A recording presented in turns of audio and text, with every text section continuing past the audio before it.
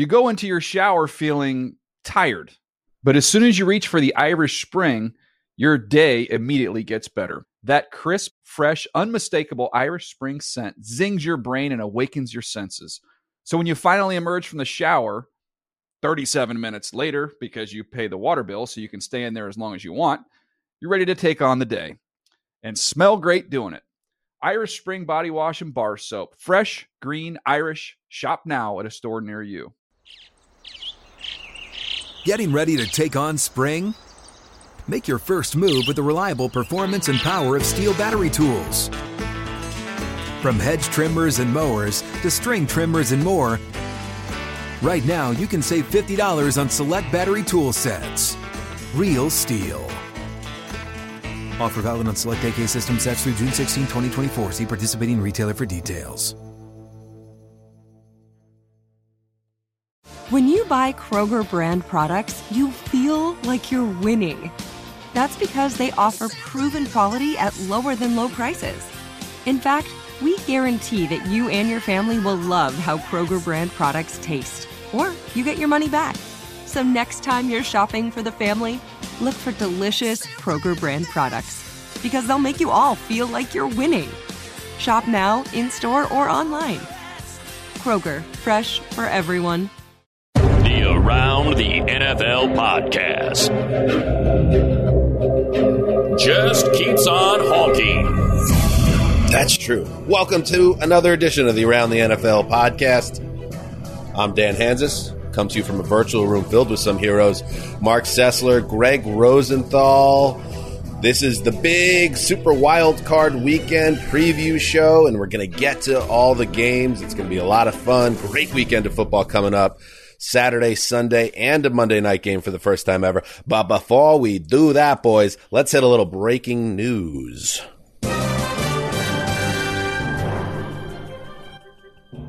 All right, the Houston Texans, this just went down just as we were getting going today, have fired David Culley. They waited 4 days after the season ended to decide to cut ties with the 66-year-old who went one and done with Houston. And Greg, Culley, as we talked about ad nauseum, both before the season started and then in our most recent show, and even Sunday, that it felt like he was being set up to take the fall and handle a very rough season in the organization's history, and that seems exactly how it played out. Culley did a very good job with a team with almost zero talent comparative to other teams in the league, and yet he gets booted anyway. The Texans are looking for a total refresh, and Culley got caught up in that wash. Yeah, I mean, dysfunctional teams do dysfunctional things. I can't believe it because Adam Schefter reported that Culley was only guaranteed 2 years on his 5-year contract. So all these tweets are coming out. You know, we do this thing, you know, he gets fired and everyone is kind of disgusted because the Texans knew what they were doing. They knew they were hiring a guy to fire him probably in 1 year.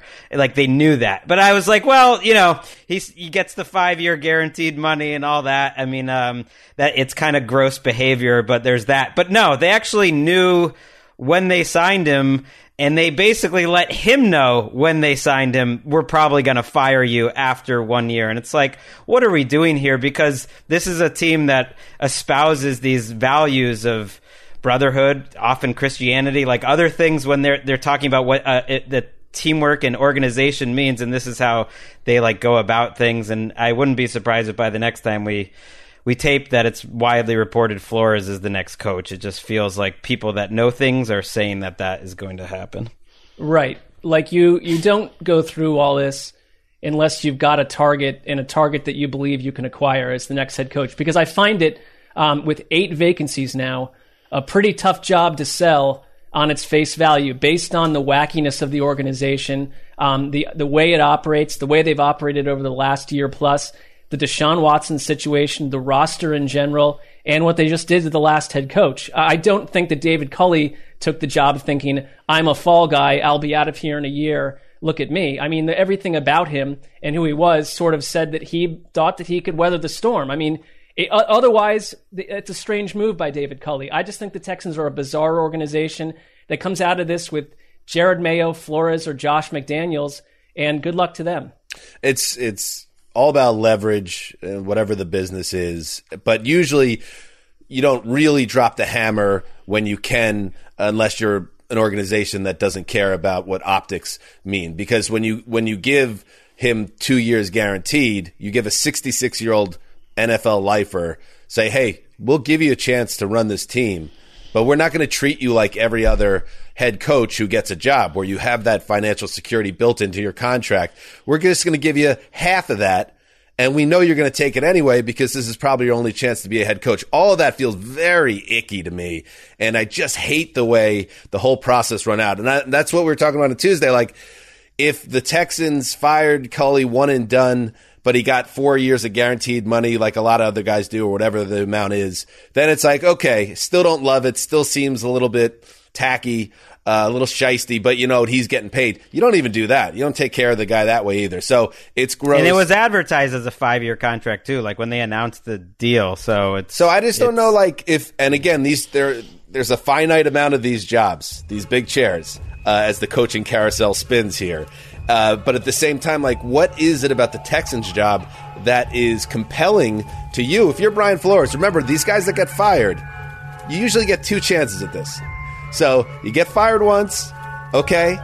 If you have a good reputation and have some success, you'll get a second job. But if you fail in that second job, you're a coordinator for life, most likely. So if I'm taking my second job, and this is my last chance probably at this level to be a head coach, do I want to go to Houston with all that dysfunction and all the weirdness in the organization? No, but I don't think you wanted to go a year ago either, and David Culley accepted it, which tells me someone somewhere will say yes to the job. Right, but I bet it sounds like, well, who knows if the reporters who are texting each other right now and, you know, adding little, like, I'd be shot, you know, little notes on Twitter without reporting it too hard. Sure think it's Flores, who worked closely with Nick Caserio.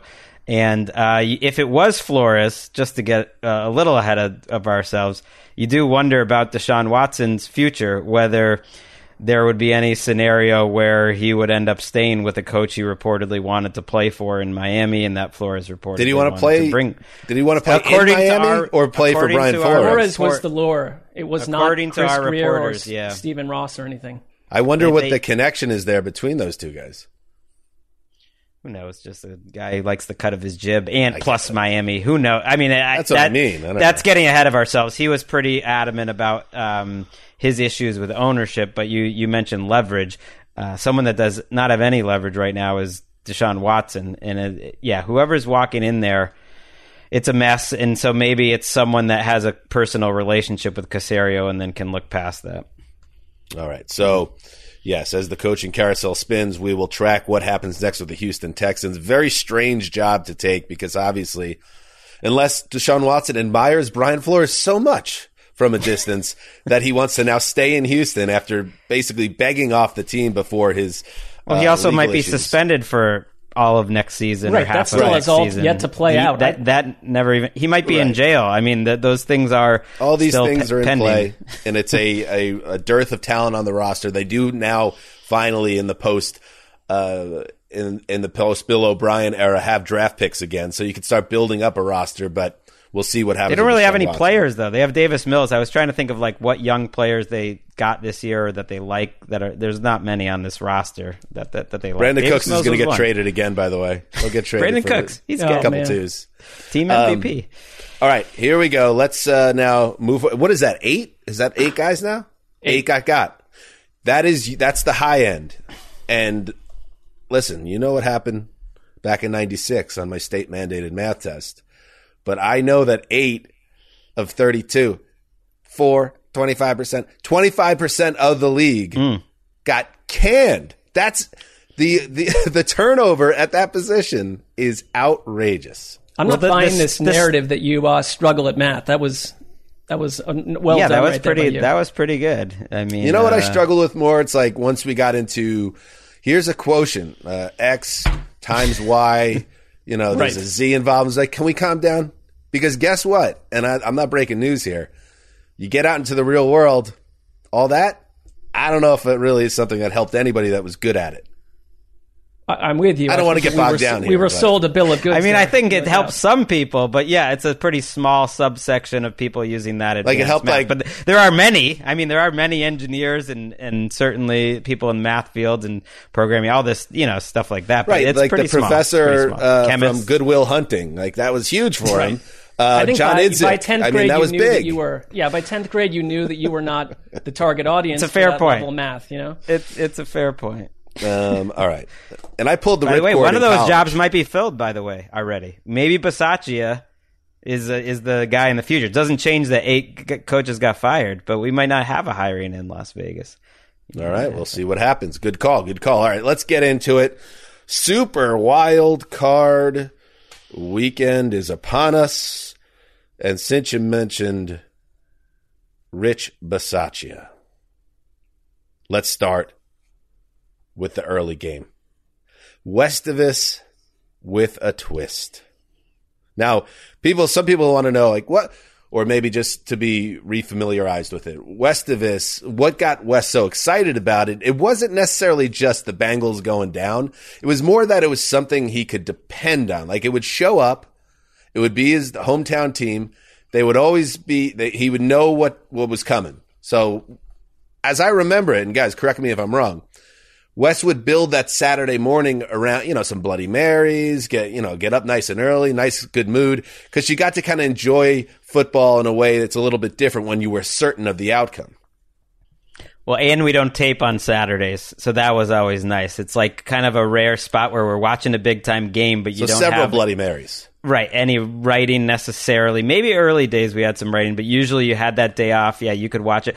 It does seem a little diabolical in hindsight because he was, rooting against the Bengals very clearly. He wanted them to lose. He never bought in any way of like halfway to enjoying the Andy Dalton Bengals experience, and he was always right. They did always lose. The Bengals Steelers game will be the one that I think we remember the best. But losing to TJ Yates was also pretty low moment there for the Bengals. I think it backed up the dense and meticulous folder that he had created to watch them go down in flames over and over. But there was absolutely a Wes-angled sort of party vibe to some of those as well, because I remember him sending out, he actually went out and watched one of the Westivuses at a very swanky place that served expensive drinks, I do recall, and he was just enjoying himself. He also got tagged one time having to work during what was not Westivus, because it was the late night game against the Steelers that turned into total chaos, and he wrote an incredible write-up from that game.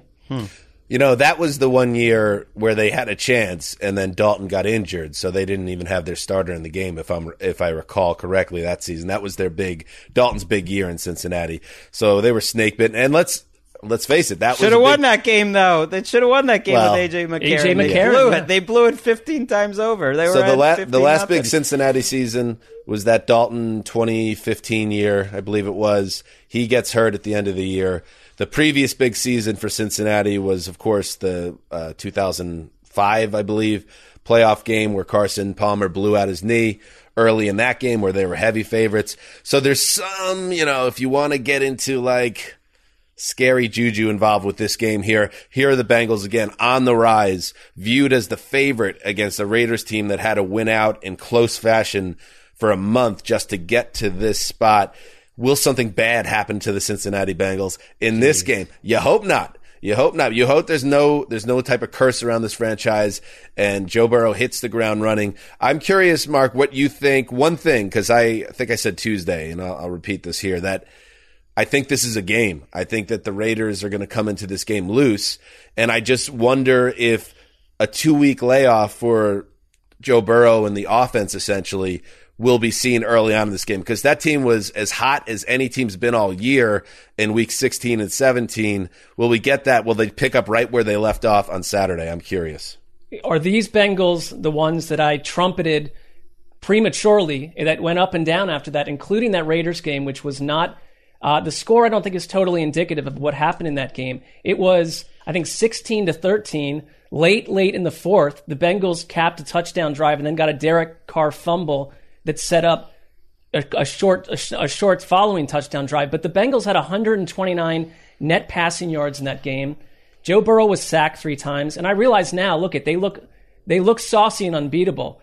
But I do think that the one way in for the Raiders in this is if someone like Max Crosby pulls a TJ Watt type performance. And I mean, he's been doing that all year against the Bengals line that is better than we thought, but not perfect, and causes mistakes for Joe Burrow. Flip side, I look at, in that game also, not a single Bengals receiver had more than 50 yards. So, the Raiders statistically have done a good job against wide receivers all year in spots. And so I wonder if it's a good matchup for the Raiders, who also just seem sort of spiritually feisty right now. But from a flip side, if you get the Bengals that we saw over the last 14 days, they look fairly unbeatable if you get that peaked version of Cincinnati. Wait, did you just go double flip side? Because I Double think you did a flip side. side and then went back to the other flip side. Takes you back. It's a 360. I should have It's only like gone one. we're back to the Sessler take that this was a fiery Bengals team. At least I am. When it was going to be Patriots-Bengals, I would have convinced myself that this Bengals team did have the feeling after that Chiefs win of, like, we just won our playoff game on some level, like it was the biggest win in Cincinnati in a decade, at least. And I would have convinced myself. But now that I don't want that result, I'm not going to get too worried, and I'm going to switch to something else, which is that the Raiders just played 93 defensive snaps Sunday night. I don't think that's incidental. That is an incredible amount of. Max Crosby had 82. I'm not saying that they're not going to be fired up for this game, but it's a short week. That is an advantage, I think, for Cincinnati. I do worry about the pass protection. Yes, the offensive line was better. It wasn't that much better. They led the league in sacks allowed. I think that's one reason why they didn't even consider playing Burrow in Week 18. And this is a really good pass rush with Crosby and Ngakoue. I think they'll miss Philon, but that's key for me. And I think that's why Zach Taylor maybe was conservative in that first game. I just hope he's not now. I think he's found religion since that game. The 2 games before they rested everyone was their pass-heaviest games of the entire season. They finally kind of let Joe Burrow cook. That's where the mismatches are on the outside, whether it's Trufant or Faison. One of those guys is going to be on the outside, on the other side of Casey Hayward, who's been really good this year. And one of those guys is going to be matching up with T. Higgins or Jamar Chase, and that's a mismatch. You got mismatches, hopefully, for the Bengals all over the field on Saturday. And, I think you guys have both hit on it. And Ricky hit it. We're going to bring these up occasionally throughout the show. Ooh, Pressure point. That's a pressure point of this game. It's the Raiders pass rush that led the NFL, according to Next Gen Stats, with 33.6 QB pressure rate, despite blitzing at the lowest level of any team in the league. So they can get to the quarterback, generate pressure without blitzing. And the Joe Burrow's lit up teams when he's under pressure, but a lot of that, I would imagine, came from teams that were blitzing, leaving matchups downfield. The Raiders, they don't have to do that, the Raiders, because they can just generate a pass rush up front. And if you watch that game against the Chargers, it was, a testament to Justin Herbert and the line hanging in there, but every snap they were caving in that line. And I just think that is how the Raiders are going to win this game if they could change things up front.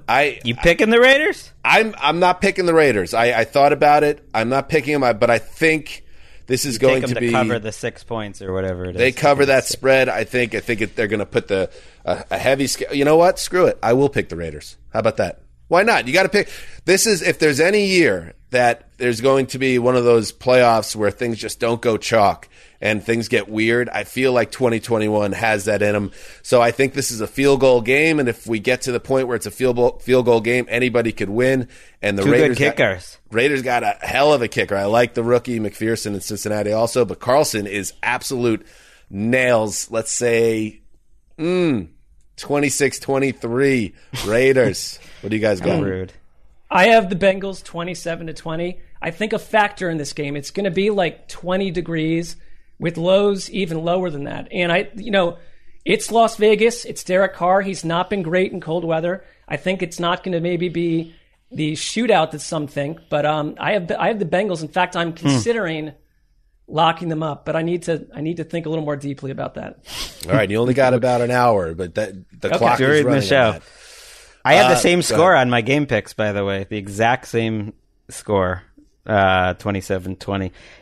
Carr has not played his best football the last month. It's been really strange. I've been banging the drum all season how I think he's been underrated. I had him, around 6th or 7th in the QB index for a lot of the year. I mean, I don't even think there's a question. I think Sunday night was one of his worst games. Had an unbelievable 3rd and 8 throw to go win the game, and that can't be forgotten. It was one of his worst games of the year. Before that, he had a 3 straight game streak where he had at least 2 turnovers and a couple interceptions, fumbles, like I think 7 or 8 turnovers the last 4 games. Hasn't been as accurate. Darren Waller, they need to get going, but that is a big difference to me, is that Burrow's coming in playing his absolute best, and Carr could turn it around, but I think he's taken on a little bit of water late in the season. His offensive line isn't very good either, and don't necessarily trust them to protect him. He kind of killed them, Carr, in that Sunday night game. He missed so many throws, including game-ending throws to Zay Jones, Darren Waller. And Waller, I think, he wasn't quite himself, obviously, in his first game back, but I think it helped to have him back on the field, so maybe you get a better version of Waller. I could definitely see him making an impact in this game. Josh Jacobs, who had a huge game, 132 yards. He has been limited in practice with the ribs, but I don't know if that's more just maintenance after a long week, obviously after a big Sunday night game with all those snaps. So, it comes because this could also go the other way, where it's Cincinnati comes out on fire, it's 14-0 in a blink, and the game's 38-10. I think that's in play also. Keep an eye on the first quarter, because if it starts out in a certain way, I think that's when Cincinnati gets into trouble, similar to what happened to Indianapolis. All right, before we move on to the next game, we're going to take a break. But before we do that, the Wesselings are back. Apparently, they have not boycotted the picks competition. So let's check in. Hey, around the NFL. This is Tim again. I wanted to take the Patriots over the Bills, but it is Westavis. And as much as Chris loved Westavis, I think he would have known it would have come to an end this week. I'm taking the Bengals over the Raiders, and this is the reason why. Chris always compared Burrow to Montana. And I'm going to take it a step further. A friend of mine compared Chase to Randy Moss. I'm taking it even further and suggesting that it could be the next Montana-Rice duo. And I'm going to lock it up. Yeah, Tim. Nice. Timmy Wessling in a big spot. And he didn't even say, we're going to lock it up. He said, I'm going to lock it up. Once they are united. What is it? The saying? United we stand, divided we fall. That's the saying. Yeah. There's nothing united about the Wesselings. No, they're divided. We'll finish in the middle of the pack. That's where they are. All right. They're ahead of me. They're well ahead of me. So good job.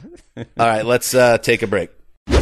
You go into your shower feeling tired, but as soon as you reach for the Irish Spring, your day immediately gets better. That crisp, fresh, unmistakable Irish Spring scent zings your brain and awakens your senses. So when you finally emerge from the shower 37 minutes later, because you pay the water bill so you can stay in there as long as you want, you're ready to take on the day. And smell great doing it. Irish Spring Body Wash and Bar Soap. Fresh, green, Irish. Shop now at a store near you. What's up? I'm John Wall. And I'm CJ Toledano, and we're starting a new podcast presented by DraftKings called Point Game. We're now joined by 3-time NBA Sixth Man of the Year, elite bucket getter. Let's please welcome Jamal Crawford to Point Game. King of the Court one-on-one tournament. If they had it back in your prime, do you think you could have took it all? I'm going to be honest with you. I don't think I could have took it all, but I think I would have shocked a lot of people.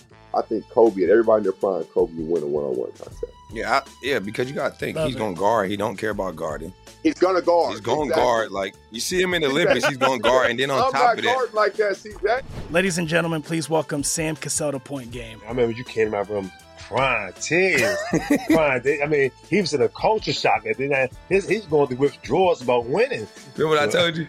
I said, OG, you think I can get paid and go back and play in college because it ain't it? Check out Point Game with John Wall and CJ Toledano on the iHeartRadio app, DraftKings YouTube, or wherever you get your podcasts. Getting ready to take on spring? Make your first move with the reliable performance and power of Steel battery tools. From hedge trimmers and mowers to string trimmers and more, right now, you can save $50 on select battery tool sets. Real Steel. Offer valid on select AK system sets through June 16, 2024. See participating retailer for details. All right, welcome back. Before we get to the second Saturday game, you mentioned the ATN standings. All right, Mark, you picked up a game on Sunday night. Woo! What was going on in that garage? One can only imagine. But you pull it out in overtime. So we enter the playoffs. I'm 13-5. Mark's 11-7, 2 out. The listeners on the subreddit are 10-8. So are the Wessling brothers. Greg 7-10, and Ricky. Listen, I don't know what to say, Ricky. 8 and 10. I don't have one less game, right? So that would.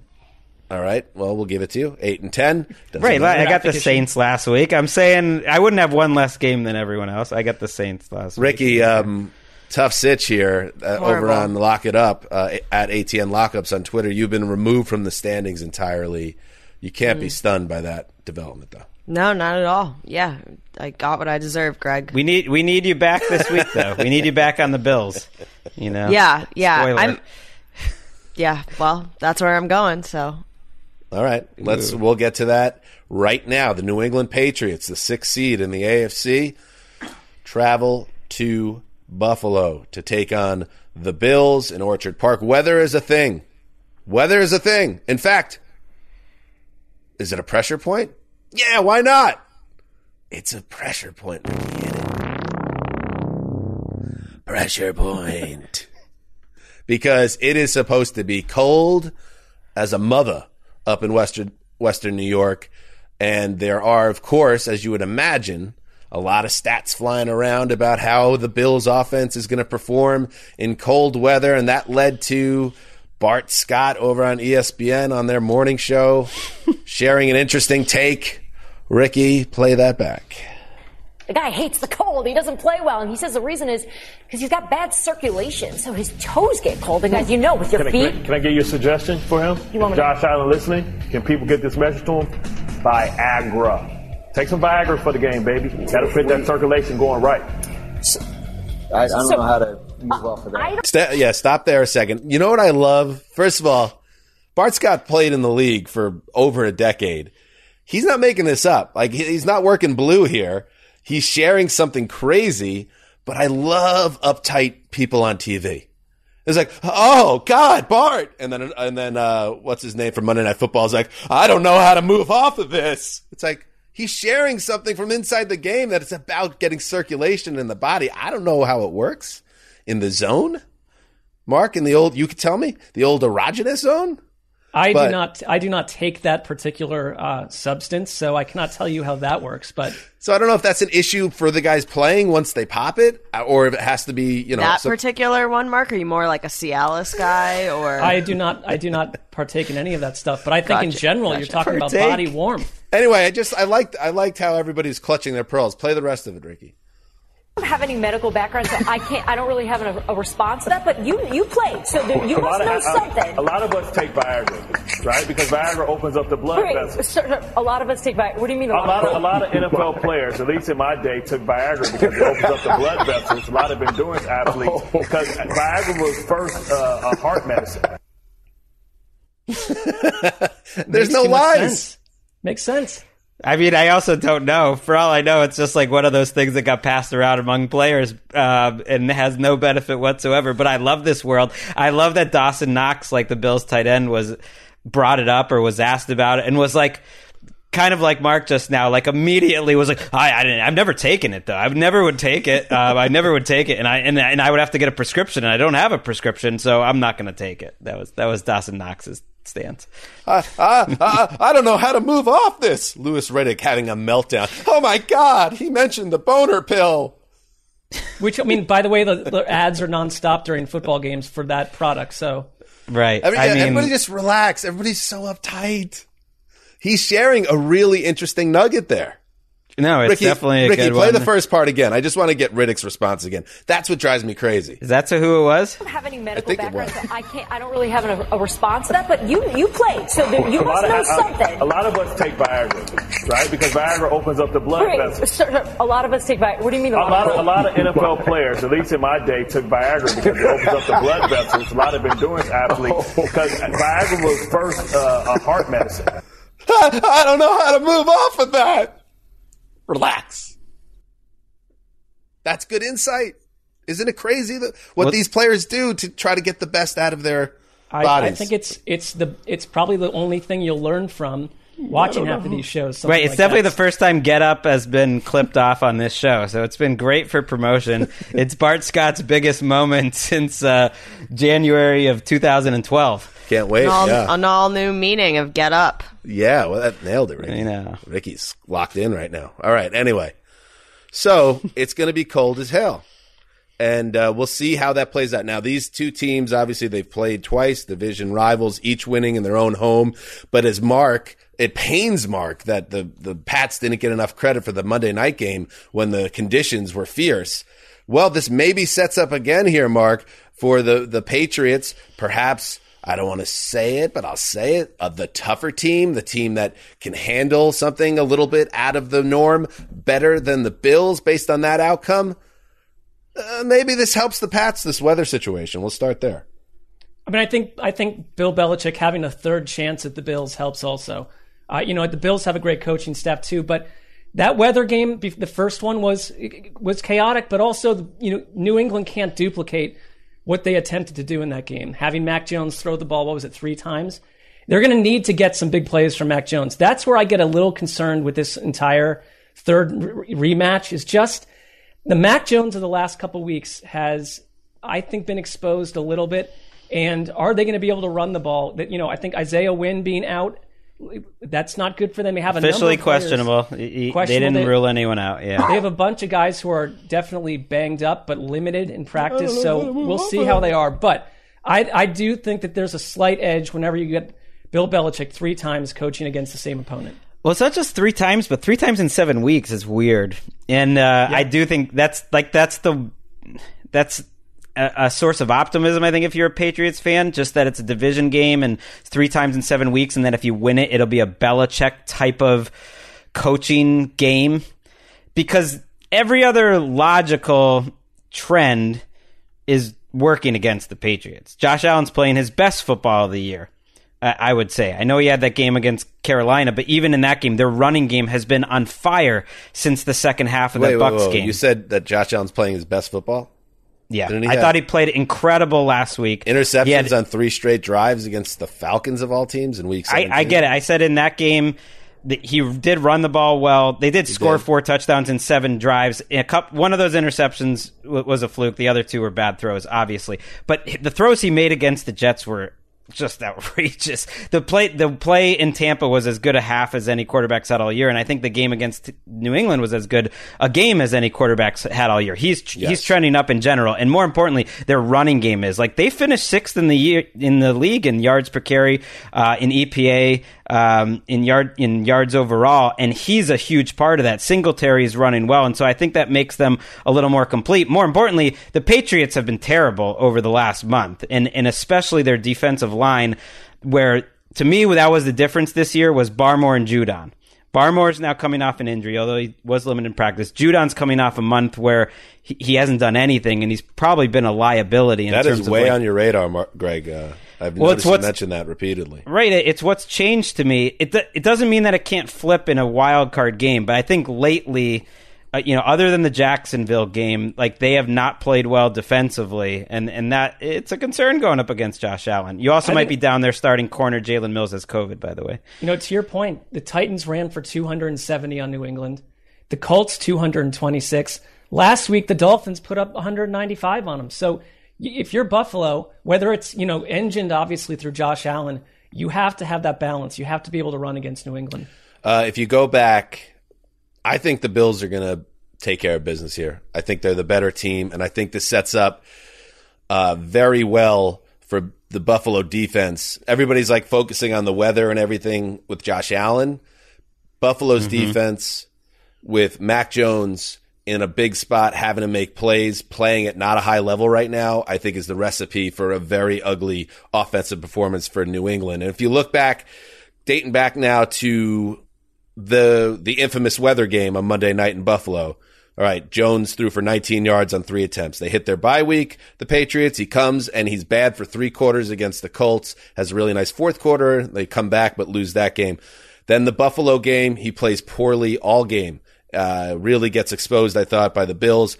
Jacksonville game, all right, good job, 50-10, classic late Patriots season blowout against a bad team. And then in Miami, he again looks very rough, I thought, in that game. He was very upset with himself. He gave it a very strong term that he was, I don't know if it was embarrassing or whatever. He lost the fumble near midfield. He threw a pick six. And I just think, I like Mac Jones, and I still think he has a very bright future. A rookie year on balance has been very good, but I think this is a bad draw for him, and I think the Bills are going to take advantage of it. He looks, I mean, I don't know about exhausted, but he's not like a physically imposing guy. And I think the wear of the NFL season at times, or mentally, physically, has maybe gotten to him. He also sounds like a perfectionist. Like he beats himself up in those post-game press conferences. Like he's very hard on himself. And it's a tough matchup. Like the Bills are number one in defense. I know yards and depending on how you want to look at it, they've had a very easy schedule, but they're still a very good defense. A rookie quarterback hasn't won a playoff game since Russell Wilson. And the one before that was the guy I mentioned before, TJ Yates. It's like, it is hard to do. I still think it's possible, though. Like, I don't count out, Ramondre Stevenson, Kendrick Bourne, some of the guys who have been really good with the ball in their hands, making plays, and this thing turning into a little bit of a defensive game, and it's close at the end, and Belichick is the difference. I don't think it's impossible. I do not think it's impossible at all. In fact, I'm locking up the Patriots. Oh! Wow. I am tired of the disrespect. Although I will say that they have not been the team that I was so excited about over the last couple of weeks. So this is dangerous. That is wildly dangerous. They're like they're underdogs here in this one. I don't care about the odds. It was that's gutsy. This to me this is 24-10. I see it as the Patriots struggling to get into double digits, and the Buffalo Bills, because I don't totally trust their offense right now. I don't think they were impressive at all down the stretch in the last 2 weeks. That could all get wiped out, obviously, but with the conditions and Belichick and New England's defense, I don't think they have a big scoring week, so they're going to score 20-24, but I think that's going to be enough. And the Bills move on. It would be a disaster, by the way. It would be a disaster if the Bills go one and done this year and lose to the Pats. Like they need to win this game. That's the one other you want to talk about pressure points. Buffalo is in this like the Steinbrenner doctrine in the old days with the Yankees. Anything short of a championship is failure. Anything short of an AFC title for the Bills is going to be considered failure. So you got to take care of business. Will they feel that pressure on Saturday night? Or are they like a team that's been there? And I guess this is how I've seen the Bills all year, that like if they can just get to the point where they're into the playoffs, have a home game would be nice. Then I was kind of expecting them to rise up, a team that's been there, like really good, better. They're in that sweet spot of continuity, talent, all that stuff. That said, I picked the Patriots online just because I didn't want to like root against my pick. One last very quick point is Ed Oliver has been playing out of his mind. Wait a second, Bills. You picked. We just did an entire breakdown. I don't even believe it. This is one and where you were pro. I admittedly Buffalo. don't believe it, but I'm just going to pick the Patriots because I don't want to like. I just want to be aligned in what I'm rooting for. I like you it. might back into something good here, Greg. That's what I mean. It's like correct. Here's the reality. No one has any clue. So in a case where it's you're rooting for your team in a playoff, I probably will never pick against them in the playoffs in my entire life. Why I mean, bother? Certainly the Patriots could win this game. It would not be some crazy upset. But when I hear you offer your analysis for 10 minutes and it's basically all pro Buffalo, I'm worried. It actually warms my heart a little bit to see you then go, but Patriots. Blown out. I'm worried they could get blown out, but maybe that's my fandom. I've been totally off on this team all year. I never know when they're going to be good or bad. So. Ricky, do you have a pick on this one? Mark's making me feel good. Formally? Yeah, I just really feel like the Bills are the better team. I think the cold will be an issue, and I just don't see Mac Jones and Bill Belichick, winning the third time. It's split right now, and I just think that the Bills are going to definitely get this one done. See, now I'm nervous. Very thank bizarre. you. I'm very. That was good. She was Ricky. She was like building up her special powers over the last 4 or 5 weeks, sitting out the picks. It was all strategy, so that this one could be even better. Yeah, it had a little like Doctor Strange vibes to it. You put like a witch's hat on, I would be certain that you were casting. That also has me backing off my lock because, Ricky's powers on this front have been tangible. Well, Yeah, but she's last on the time, same side. Last Yeah, time we talked about it at Mark, length, do you not know how it works at this point? Anti-jinxed Right. me. Well, plus the Bills are all going to be running around with these huge boners. It's going to be super distracting. I don't know how to move off of that. They're actually, guess what, TV guy? Your program, your morning show actually has something interesting that just popped up. Something that the audience didn't know about. Why don't you actually listen to the former player, the former Pro Bowler? Maybe you'll learn something. Riddick is a former player, so he should double down on listening to a former player. Well, they didn't have Viagra back in the 90s, the 90s Browns. Who knows? Maybe they wouldn't have moved to Baltimore if they did back then. All right, let's move to Sunday. Let's move to Sunday. Philadelphia Eagles, the 7th seed, travel to Tampa to take on the Bucs. Now, this sets up obviously very well for Tom Brady and company. Tom Brady does not lose. Tom Brady, Greg, how many times did Tom Brady go one and done? I think the year after his knee reconstruction, the Ravens got him. Has it ever happened? Well, that Jets game, that was a one and done, wasn't it? When you get a bye, I don't think that's typically... I don't look at it that way, but yeah, I guess you're right. Oh, the Titans got him in the last year of New England. Yeah. As well. So it's not unprecedented, so that kind of blows up my theory there. So it's not like Tom can't be defeated in the first round, but I can't see the Eagles doing it. In the wild card round, I think you might be right. I don't think he's ever lost in the wild card round other than that Tennessee game, yeah. Tennessee and the Baltimore game in 2009, right? Oh, yeah, my bad. Yeah. I'm an idiot. No, you're not. It's just that was a long time ago. We're very I'm like old. Mac Jones. I hate myself. The Eagles here, they need to me, Mark. They need to be in this game for Jalen Hurts to be dynamic with his arms and his legs. That's the pressure point to this game for me. Pressure point. If he is not making those plays, and he hasn't been doing it really at a consistent level since he came back, I don't think they have any chance. But if he does, then it could get interesting, the way Tyler Heineke made things interesting last year this time. But it really is going to take something special from Hurts. That's my belief with this game. I'm with you. I think, when they played the first time, that was before Philly really went through its metamorphosis on offense and became what they are and why they're in the playoffs. And, I know that we like to just look at the Bucs and say no one can run against them, but it's not true if you look at the splits between trying to run between the tackles and run outside the tackles. And Jalen Hurts is one of the best around at doing that. I think that he can make plays against this defensive front. The Bucs have a lot of guys right now that are practicing who, how do we know what they're going to look like? I mean, you don't have Antonio Brown or Chris Godwin, but you look at like Levante David, Shaq Barrett is coming off the COVID list, Jason Pierre-Paul, they're on the practice field, but COVID has told us we don't know what that guy's going to look like necessarily days later in a game. And in general, what this Bucs defense will look like. I trust the offense, even without, your star guys in there, because it's Brady, to basically get a lead early and put the Eagles into a situation where they're playing from behind. It's going to be very rainy too. I think that kind of favors the Eagles a little bit if it becomes sort of a sloppy, run-oriented game. Because you look at who the Bucs had, that's going to diminish their passing attack. But maybe that means a lot for Rob Gronkowski or something. I think weather will be a factor in this one. Right. The forecast right now, and things change in Florida pretty quickly, is there could be a big thunder and rainstorm. It could all be done by the time the game happens, and it's just like a little bit of a wet field and a colder game. I think that would absolutely help Philadelphia. They slow down the pace of play as much as any team in the league, offensively and defensively. Like they gave up the shortest yards per completion of any team in the league, but they give up one of the highest percentage of completion. So it's like their defense is built to just like give up a bunch of 7-yard throws. I worry that they're not a team that changes what they do like post snap, and I feel like you kind of have to do that against Brady.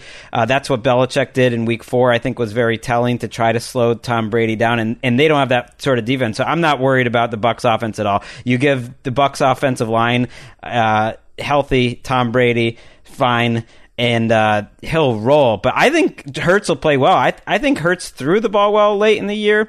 he still had key running plays. And you mentioned it, Mark, this Tampa run defense has been average for half the season. It's 16th in EPA in terms of their run defense for half the season, going against one of the best offensive lines, one of the best running games. And I think that's kind of a recipe. You even saw it last week against Carolina, just for not many possessions. Like, Tampa was down in that game partly because they didn't have the ball at all in the first half. And I could see this being like a 7-possession game for each team, where it's actually pretty close at the end, and Philly covers that 8.5 point spread. And I know you like the Eagles, Greg, but I just can't. As I watched them week after week, I just couldn't get invested in the team. They made the playoffs on the back of a 4-game winning streak that beat Jets, Washington, Giants, Washington. They got blown out 50 burger in week 18. They were starting some of their guys, so I'm not going to get crazy about that. But if there's ever a team to me that feels like, hey, we went 9-8. We went to the playoffs in year 1 with a new head coach in the first full season as starter with Jalen Hurts. We got killed in the playoffs in the first round, but it was Tom Brady. Like, that feels like how this is going to play out. Now, again, this is weird. This is a weird season, Mark, and you don't know. There's going to be maybe an outcome here that doesn't make any sense. But to me, if I had to pick what the final score on this one is, this one feels 34-7, something like that. I think wow. I'm going to lock up the Bucs. I'm all about the defending champs here taking care of business. So there you go. Can you even do that based on what the desert is saying?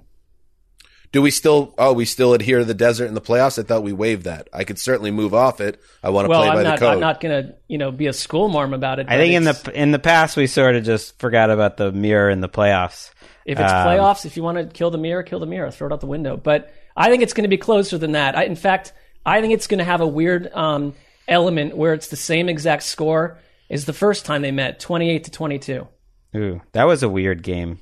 Yeah, I was going to base my locks off of like where you guys are going. It's like, well, if we were allowed to take the Chiefs, you just take the Chiefs. I mean, it seems but I Mark saw Mark just sticking his minions on me now on Twitter. Right. Like, well, no, Mark was so Dan's courageous. Cheating. Dan's not looking in the mirror. Once I saw Mark's pick, I was like, I have to pick a real game. I was asking the question because the spread is enormous, but. If that's how we what want is the spread? I didn't even look. What is it? It's like 12.5 or something? No. This one is 8.5. Vegas has kind of liked Philly all year.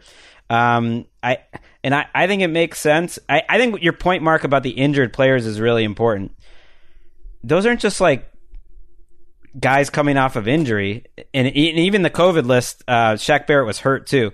They're coming off of serious injuries. David is as important to their defense as any player. Are they going to be themselves this week? First of all, are they going to play this week? We don't even know.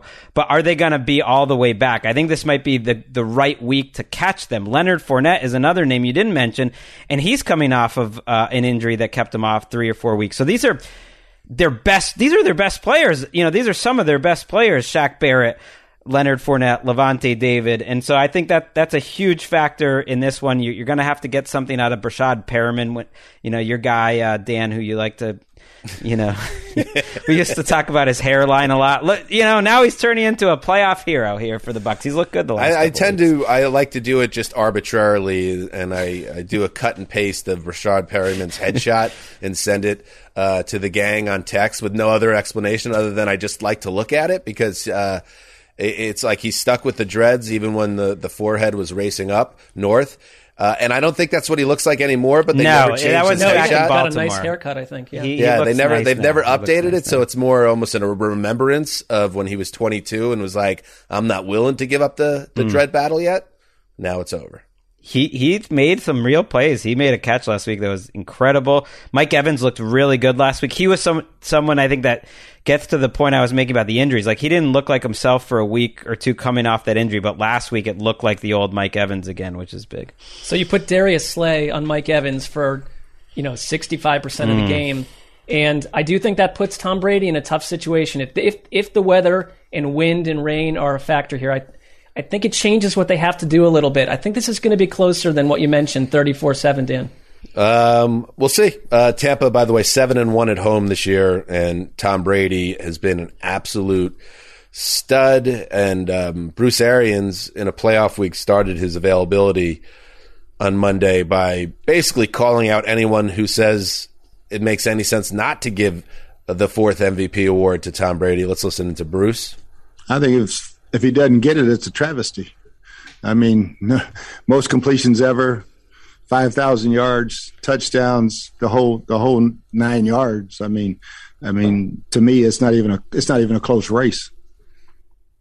I like it. And you know what? He's got a great case. I think Rodgers would probably be my pick, but if Brady won it, there's nobody that can say, oh, that's a travesty, because he absolutely has delivered this year in a big way. I think he was a little more consistent. I think he was definitely better in the first half of the season, and so it's a little bit of recency bias. Rodgers closed stronger, although Brady played great the last 3 weeks against bad teams.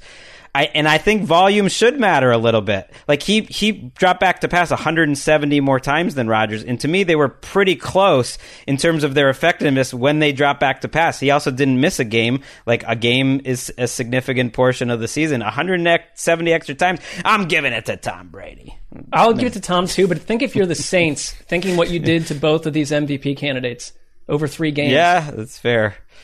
Saints with Jameis Winston would have been a fun 7 seed in this game, for instance, or in a different wild card game. They would have been fun. They would have made the playoffs. That would have won a game. They would have won an extra game with Jameis. I guess I agree with you. Like Winston would have given a little bit of sizzle, but I was okay with the Saints not being in the playoffs. What about Jameis back on the Bucs? We just insert him into that situation. I don't like that at all. So it's a classic middle of the road guy. Is Jameis a free agent, by the way?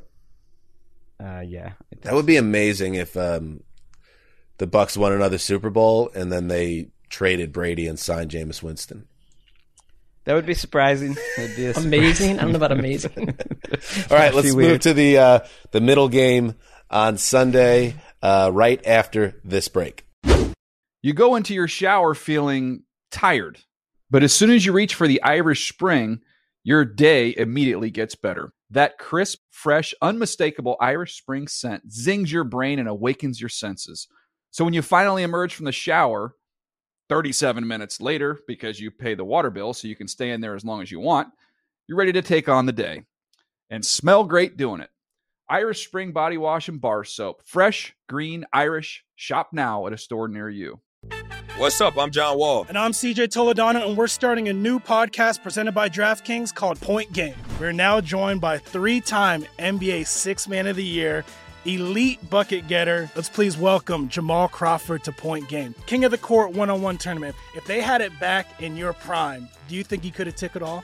I'm going to be honest with you. I don't think I could have took it all, but I think I would have shocked a lot of people. I think Kobe and everybody in their prime, Kobe would win a one-on-one contest. Yeah, because you got to think. He's going to guard. He don't care about guarding. He's going to guard. He's going to guard. Like, you see him in the Olympics, he's going to guard. And then on top of that. I'm not guarding like that, CJ. Ladies and gentlemen, please welcome Sam Cassell to Point Game. I remember you came to my room crying, tears. Crying. I mean, he was in a culture shock. And then he's going through withdrawals about winning. Remember what I told you? I said, OG, you think I can get paid and go back and play in college? You think I ain't need it? Check out Point Game with John Wall and CJ Toledano on the iHeartRadio app, DraftKings YouTube, or wherever you get your podcasts. Getting ready to take on spring? Make your first move with the reliable performance and power of Steel battery tools. From hedge trimmers and mowers to string trimmers and more, right now you can save $50 on select battery tool sets. Real Steel. Offer valid on select AK system sets through June 16, 2024. See participating retailer for details. All right, we're back. This is, to me, the best game of the weekend. The San Francisco 49ers piping hot after that really impressive, gutsy comeback win here in L.A. to beat the Rams. They're the 6th seed. They travel now to Dallas to take on the Cowboys. The Cowboys are the 3 seed. And Mark, this game to me profiles as a Dallas team that's going to be favored to win this game. I would imagine they're getting probably about 3.5 or so, Greg. 3. And they have all the firepower. And this team really, when you consider all that they have, which is a 5,000-yard passer, a 1,000-yard receiver, a 1,000-yard rusher, a linebacker with 10-plus sacks or 12-plus sacks in Micah Parsons, a cornerback with 10 interceptions, Pro Bowlers all over the place. They're supposed to win this game. And yet, doesn't it feel like the Niners are a really tough matchup, and to me, feel like the team that's going to come out of this game? I think you got to be annoyed if you're the Cowboys that this is who you drew in this first round, because I think the Niners are a tough matchup for Dallas. It's guys like Deebo Samuel, George Kittle, Brandon Ayuk, the way he's playing, their run game. They're just one of the more original teams in all of football, the way that they operate on offense. And I know that, it's not just my Shanahan, fascination. I think that we're starting to see what it was that did fascinate about them to me. And it probably comes down to the splits between the Jimmy Garoppolo games where he's clean, he doesn't turn the ball over and cause massive headaches. They're pretty much unstoppable. If you get the game where he fumbles around, causes problems, misfires a ball into the lap of a Dallas Cowboy, Micah Parsons, then you've got issues. But I am flat out picking the Niners to win this game. And I'm going, you know what? I'm switching my lock to a team that I really, really support, the Niners. I'm locking this team up. Forget the Patriots. Oh, that hurts, Mark. This game should be Monday Night Football. I was impressed, with your faith, but you are taking another underdog. Now, and this is one where I feel like they're actually getting picked by the majority of people this week, because everyone, you want to pick like one underdog, and like logically they've played better than the Cowboys. So I like the Cowboys here. I don't feel strong about it. I do think their matchup on the outside in terms of when the Cowboys have the ball is so great for them. Like, that can't be discounted. The 49ers defense, and I think with DVOA, is second against the run, first against or in the top 5, I think, in passes under 15 yards, in dead last in passes over 15 yards, which is like something when you watch them just seems almost obvious that they just don't have guys that can cover deep down the field. And I just think Kellen Moore will know that, will see the mismatches, and that it's just a day for Dak to be great. Be great. CeeDee Lamb, be great. Amari Cooper, be great. You're much better than your counterparts. Dak, you're much better than Jimmy G. I mean, everyone's, you guys are going crazy to give Jimmy G a lot of credit. Yeah, he made a couple nice plays in that game. He also had 2 interceptions, including one in the fourth quarter and a fumble in that game. Like, you make those sort of mistakes this week, I don't think you get away with it. That's what it's about to me. That's the pressure point of this game. Bam! Pressure. Because if Jimmy G does that stuff, I think that's going to do in the Niners. But if he plays a clean, efficient game, that's all he has to be. It's a cliche, but with the Niners, be a game manager. Get the ball into the hands of your playmakers. You don't need to make dynamic throws to do that. Good, because Jimmy G doesn't really make dynamic throws. He doesn't have a big arm, but get the ball in Deebo's hands. Their running game has been very good. I think Elijah Mitchell actually finished 7th in the league in rushing, despite missing a lot of times. Like, this is really underrated. Yeah, this is a loaded offense. They just need a field general guy that can just get the ball in the hands. So I think that's certainly possible. To your point, Greg, yes, when you go back and you watch that Rams game, you get caught up in the moxie that team showed and how incredible that last drive was to tie the game late in regulation. But Jimmy G almost buried him in that game. It was the defense that kind of bailed out the Niners and allowed them to get back into the game. So he needs absolutely to be cleaner. And I just think, like, here's the thing with the Cowboys, and you mentioned it, Greg, like, step up, Dak, be Dak. All right, but don't just be Dak when you're playing Philly's backups, or when you're playing the Washington football team that has 3/4 of their guys on the COVID list. Like, be Dak when it matters, when the competition is there. Step up and be better than the best. And I'm a little concerned when you look at the way their season played out in the back half, that this team was a bully. And when they get a team that punches them in the mouth, they start to press, they miss plays. And is that going to happen in a playoff spot, and you're going to get to all those cuts to Jared Jones looking forlorn and nervous in the booth? I can just see it now that the Cowboys are going to come up small at home here. So I hate to be like the guy that's on board with everyone else being on board with the underdogs, but I'm with you too, Mark. I just think that the Niners are going to come in here free and easy and steal a win here. To your point, in 9 wins, Jimmy G had 4 giveaways.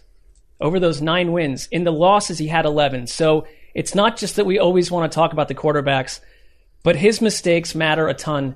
I do think, though, that this Niners team right now, even if they get down a little bit to Dallas, I look at that Rams game as something that tells me so much about who the Shanahan-led Niners are.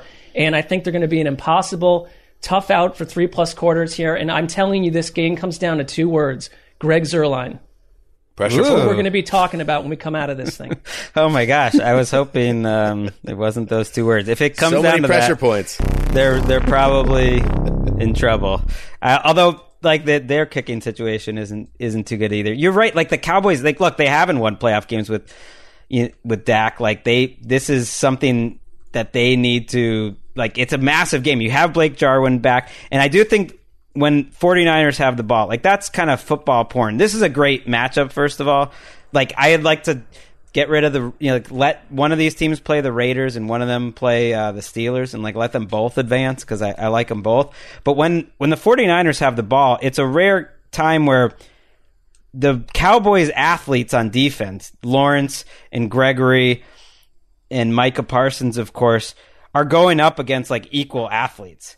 Like, and I don't know who has the advantage, and I don't think either side is used to playing another team that is at just physically gifted as the 49ers offense is. We didn't mention Juwan Jennings, who's been, like, incredible for them as a third receiver too. It's just like 2, like, physically imposing sides that are just have, like, specimens on it. It's about as good as it gets.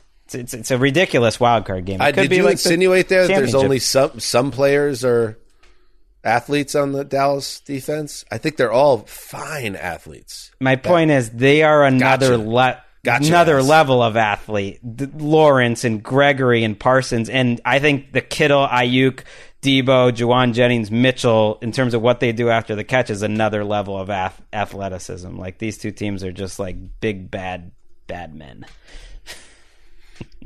But are they bad people, like bad men? Like, no, I don't mean like that. I just mean they're probably really good people. Just play ferociously. They're the 2 teams that look good coming off a bus. You know, they're those 2 teams. Those are 2 teams. Mark, welcome back. You had stepped away. What happened? Well, I have this. My voice is half gone. You sound good. No, it's probably you look very like you might have lost some weight. Is that true? Yeah, I think I have. I mean, it's been a long couple months, but going to be all right. Getting back on the Peloton soon. So, but my voice is so shot, and, like, I feel like it must be highly annoying to anyone. Well, I thought of like COVID couldn't be. You already don't like food famously, so COVID plus not liking food is not a recipe for a lot of food. Sure. COVID took about 8 pounds off me, which I was not expecting. And I mean, I got that cough that turned into, like, a lost voice. So, yeah, it's. You remember this ideal situation for someone trying to attempt to broadcast a message. We do appreciate you for talking it out, Mark. Remember the San Francisco Dallas games in the early 90s? That was my favorite rivalry of the 90s, when Deion was bouncing around with both teams, and it was so. This is going to seem crazy to younger fans, but there was this crazy run where the AFC was just a lamb being led to slaughter for the Super Bowl. NFC was winning every year for like a 20-year period. So when the NFC Championship game came around, that 4 p.m. game between the Cowboys and 49ers would just decide who was the champion. And I remember those games well at Old Candlestick. And, of course, what was it, the Dallas Stadium? What did they call that, Texas Stadium? Mm-hmm. Got a Bernie Kosar kneel down in the NFC title game that put him into the Super Bowl after Bill Belichick cut him, saying that he had diminished skills.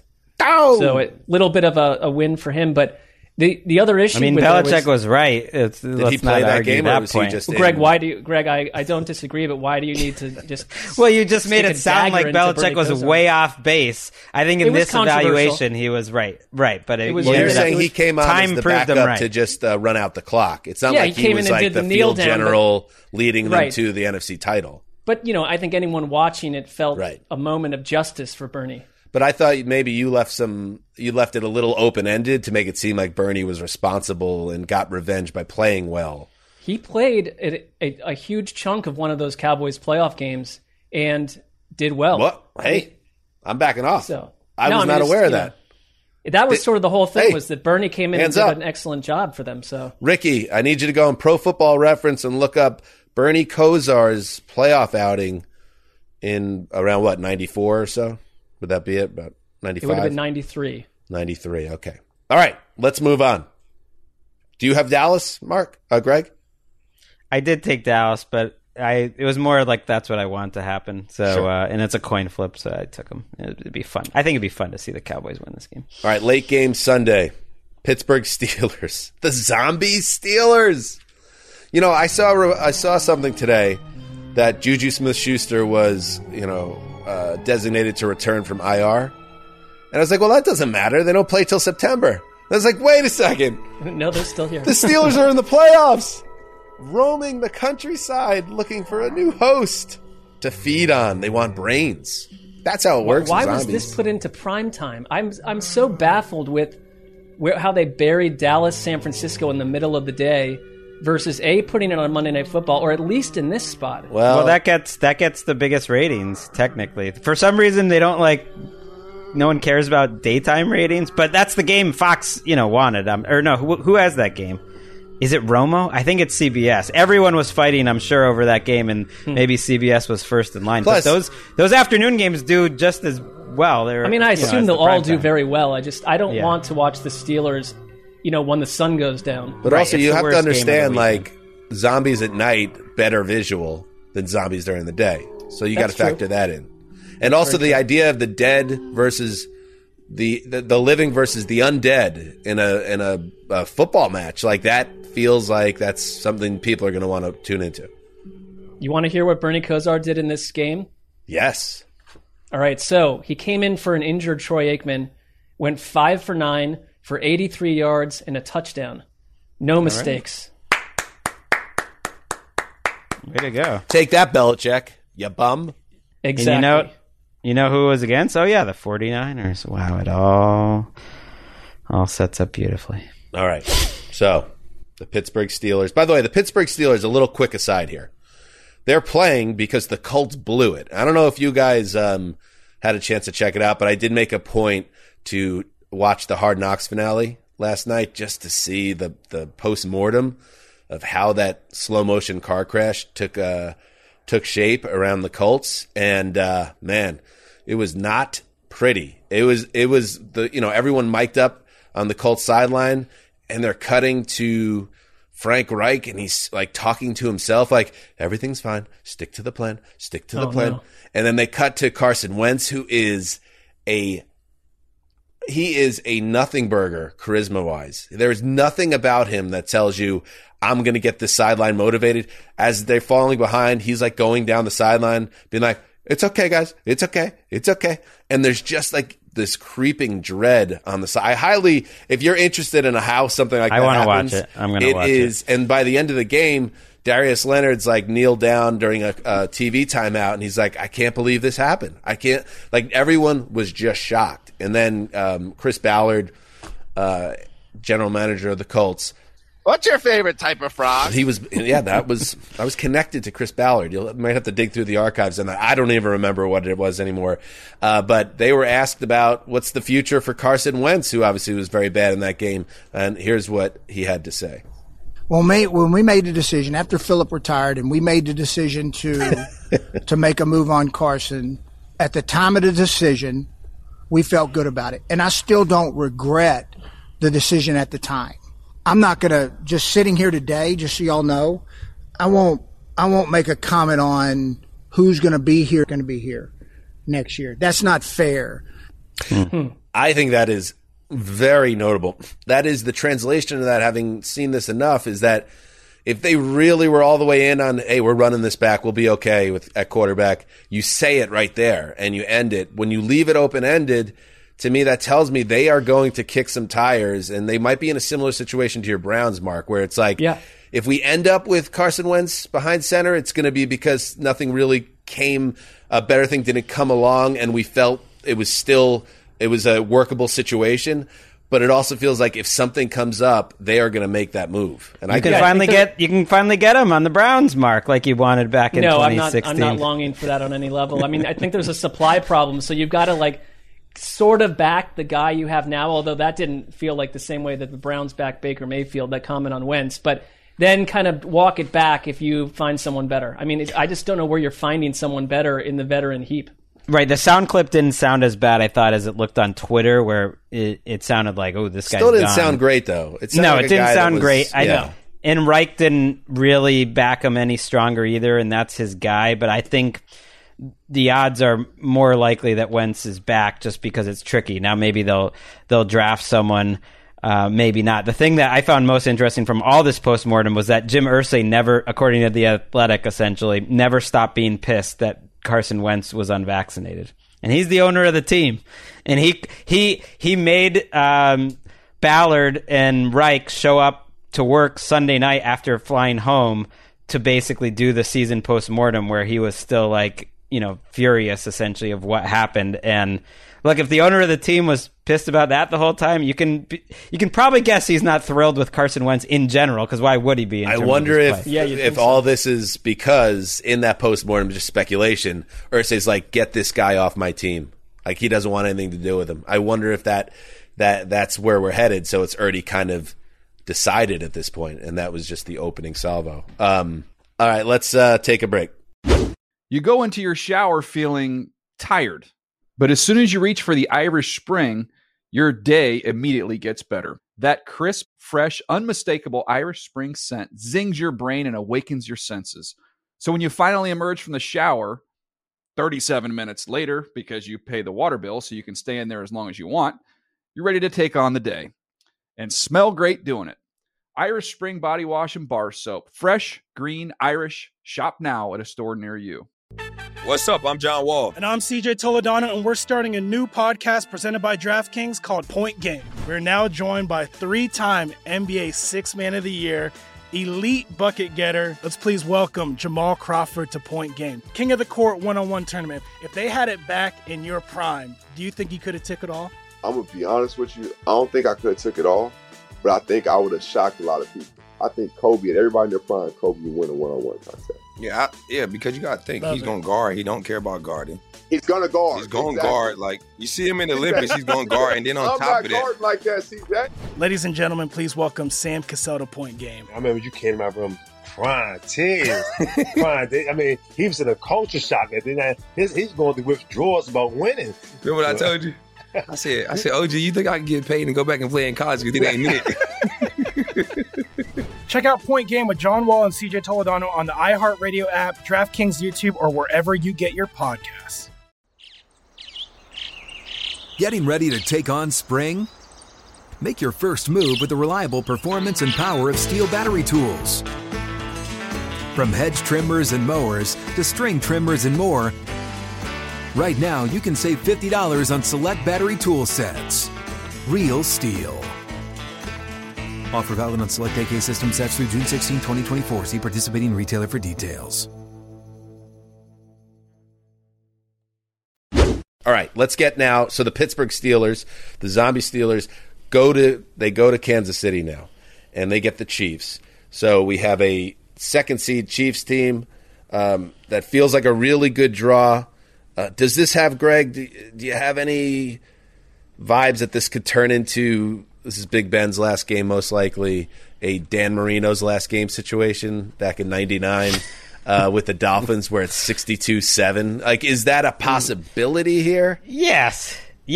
And I've tried to wonder if could this game be, of course it could be. It's the NFL that even the worst and best teams aren't quite as far apart as you think on a given day. It's possible. The Lions beat the Cardinals. Maybe that's not a good example, but the Jaguars beat the Bills. But the Chiefs just played the Steelers 3 weeks ago, and it's hilarious that Mahomes said they were still looking for a complete game, and that he left that game and the score was 33-3 with 11 minutes to go. They totally dominated Pittsburgh up front on both sides, offensive line and defensive line, and that's where it's just hard to imagine Pittsburgh scoring here because the Chiefs pass rush, Jones, Clark, Jaron Reed, have just been playing great lately, and I know their secondary isn't very good, but I just don't see the Steelers as the team to make them pay for that. And Big Ben under pressure, in that game, that was the game where Romo and fans of the Steelers are just why is he just throwing the ball right now? He was just throwing 2-yard passes on 3rd and 8 because he didn't want to get hit and didn't want to hold the ball, and I can't see any other outcome this week. Yeah, I mean, Andy Reid noting that every Chief practiced. I want to see what version we get of Tyreek Hill, but this could even be a game where you get an opportunity to rest Tyreek Hill if it gets out of hand early, and maybe anyone else that's kind of banged up. I know what we said before they played the Steelers the first time, that we'd love to see them run the ball against one of the worst run defenses in the league if you're Kansas City. They didn't really do a ton of that. They tried. They ran the ball 35 times for about 140 yards that first game against the Steelers, but it just didn't really matter. And I think this is one where, from the outside you'd say, look, like unless TJ Watt goes absolutely ballistic and causes a hellscape for Patrick Mahomes, you mix in a defensive touchdown and you get a couple early mistakes by Patrick Mahomes that put the Steelers into a good position. How is this not 28-3, in the third quarter at some point, or 28-10? And the Steelers, as zombies do, sort of hanging around, but they never not deserved because they got in, but they don't feel or look like a playoff team. They look like something far uglier. That to me, that's the pressure point for this game, pressure. That's TJ Watt needs to be a monster, and that pressure has to lead to pressure. That has to lead to turnovers. It has to be a fluky, weird game. But you know what? The thing about Kansas City, we want to act like that version of the Chiefs is dead and buried, but I could see it popping up again here. It happened enough during the year. Where they were trailing in Denver last week. Yeah, balls getting deflected at the line of scrimmage, ending up in the arms of linebackers.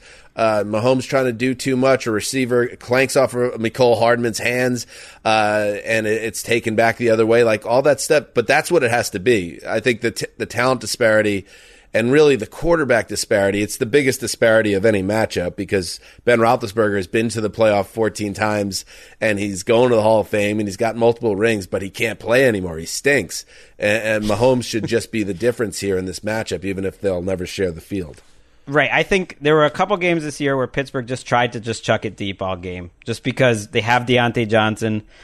And maybe Juju does play in this game. Not that he's a deep threat, but it sounded like he has a chance. But you have him in Claypool. You have a defense in Kansas City that likes to leave their cornerbacks on island. And you just give it a shot. And maybe that's a high variance thing where you have some early turnovers and you do lose 38-3.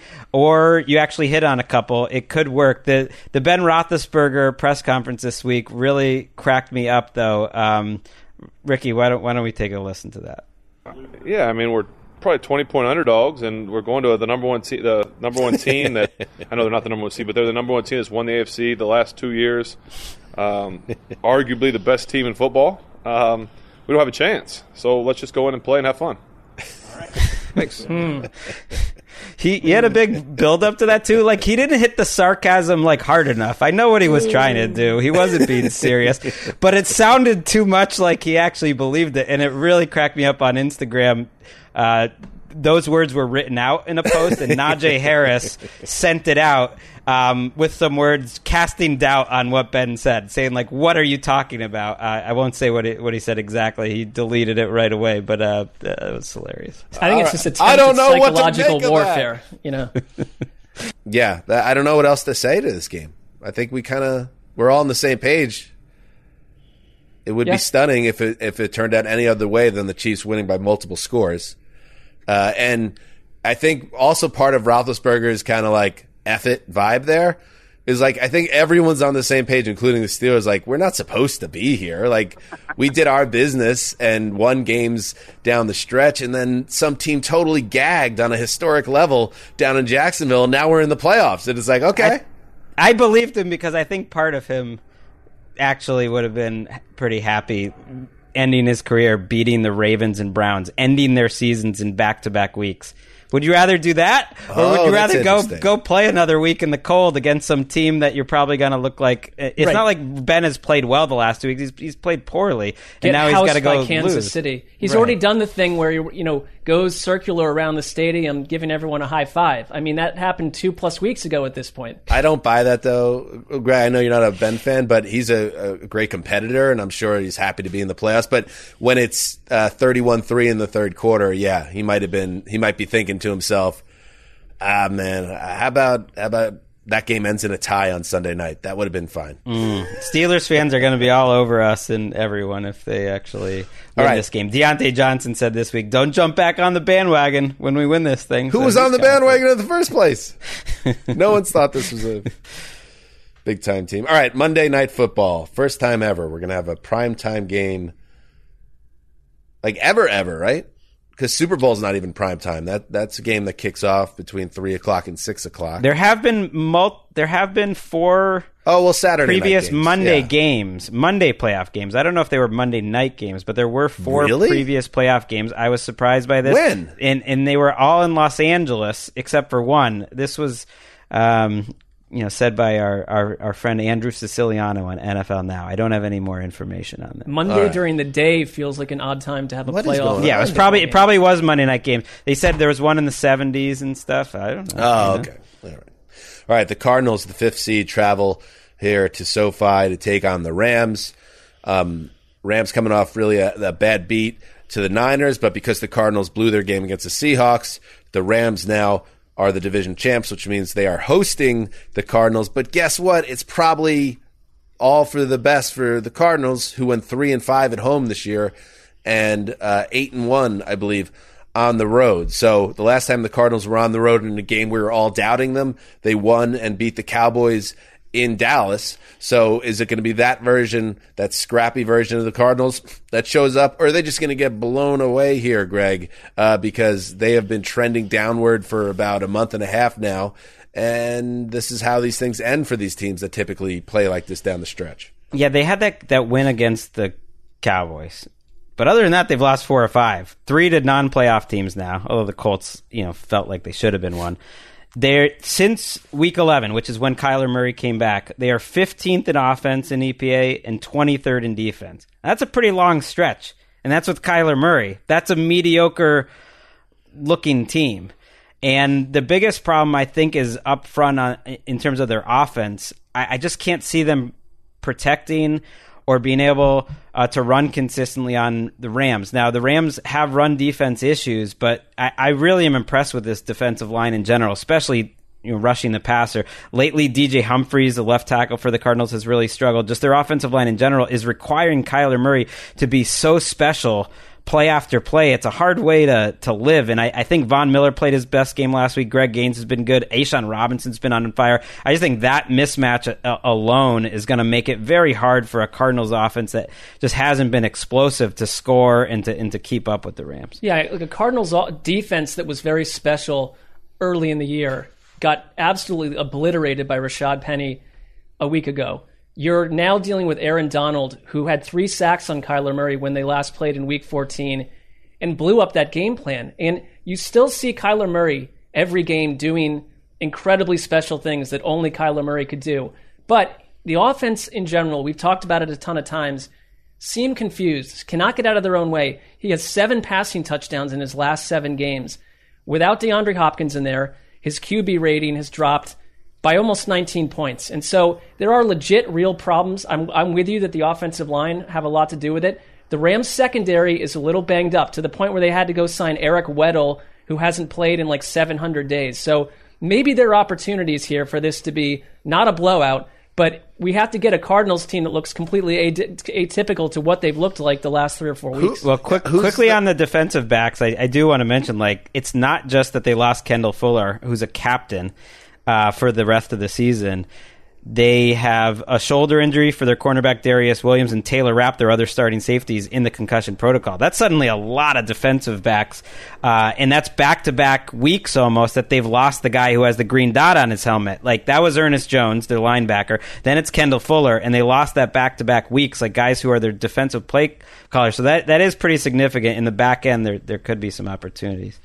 There are opportunities, and yet who's the dynamic playmaker left now on the Cardinals? And I think this has been exposed a little bit, that it didn't go as deep as maybe we thought initially. Connor, assuming Connor he plays, on a bad he's heel. a game time decision. Yeah, he's banged up. So you have a guy that he could be limited by injury. AJ Green, Rondell Moore, Christian Kirk, Zach Ertz. These guys aren't making big plays, and it's putting Kyler Murray in a situation where to me, he looks mortal. I know he has moments every week where he's like, oh man, this guy's special, and I agree with that. But I think it's going to be a point of emphasis for this team in the offseason, because I think their season does end on Monday night, to say we can't just bank on DeAndre Hopkins being healthy this year and we're fine. I think they need to kind of retool this thing a little bit And they've learned the hard way over these last few weeks that the offense isn't good enough. They just don't have enough playmakers. I mean, we saw the Rams go through issues when they lost Robert Woods. And had they lost Cooper Kupp instead, I mean, they would be a completely different offense. And, the Rams are the better team in this, I think, from head to toe.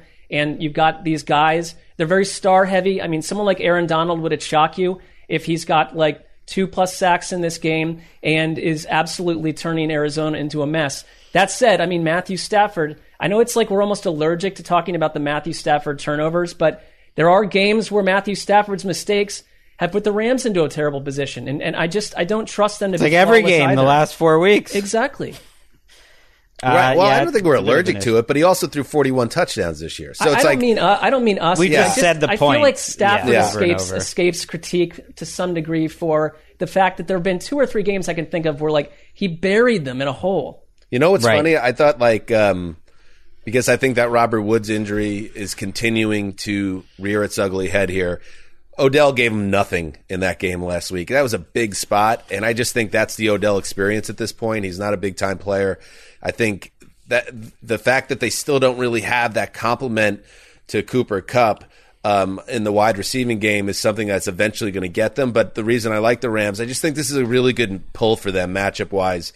Their confidence is a little bit shaken coming out off Sunday maybe, and now you get this team Arizona that clearly you would think is doubting itself, even if they've been better on the road.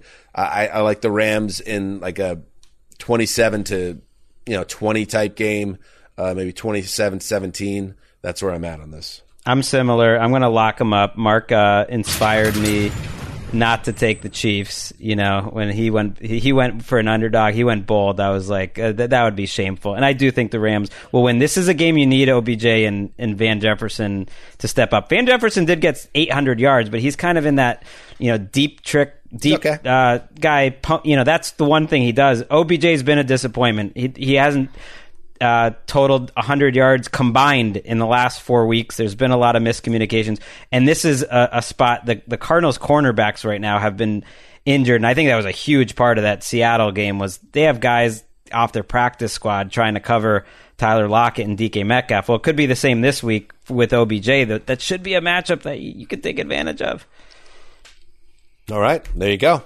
That is Super Wildcard Weekend preview. We'll be back on Sunday night, where we're going to recap, let's see, 1, 2, 3, 4, 5 of the 6 games. And then we'll be back Monday night, and we'll do immediately following Cardinals-Rams. We'll do a recap of that along with any other updates with the coaching carousel. So keep an eye out for that. And keep an eye out on NFL Network, the return of the Around the NFL broadcast on Saturday morning. It airs on NFL Network, and it actually airs back-to-back. It re-airs, so if you miss it the first time, if you're not up bright-eyed and bushy-tailed at 4 a.m. here in California, you could still catch the 5 a.m.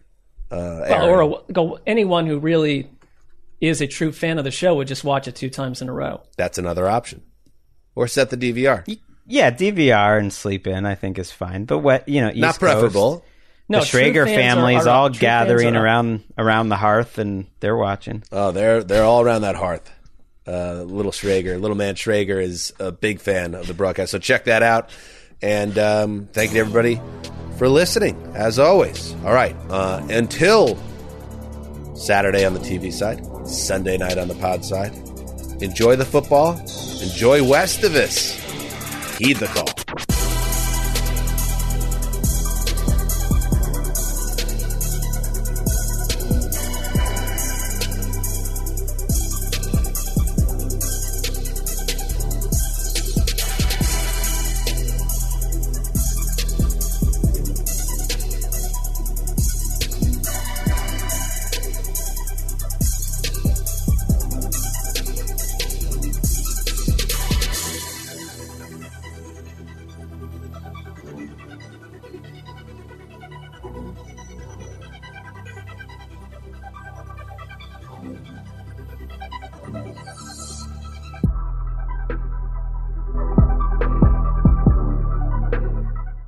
You go into your shower feeling tired, but as soon as you reach for the Irish Spring, your day immediately gets better. That crisp, fresh, unmistakable Irish Spring scent zings your brain and awakens your senses.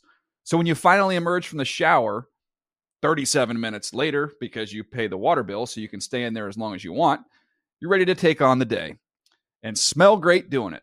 Irish Spring Body Wash and Bar Soap. Fresh, green, Irish. Shop now at a store near you. Whether you're a savvy spender maximizing your savings with cashback rewards, a thrifty rate watcher seeking the lowest interest, or a travel enthusiast looking for extraordinary perks, Kemba Financial Credit Union has a visa to complement your lifestyle and unique needs. Apply today at Kemba.org to unlock a limited time 2% cash back on purchases and pay 0% interest on balance transfers for an entire year with a new visa from Kemba. You deserve a card that works for you. Restrictions apply. Offer ends June 30th, 2024.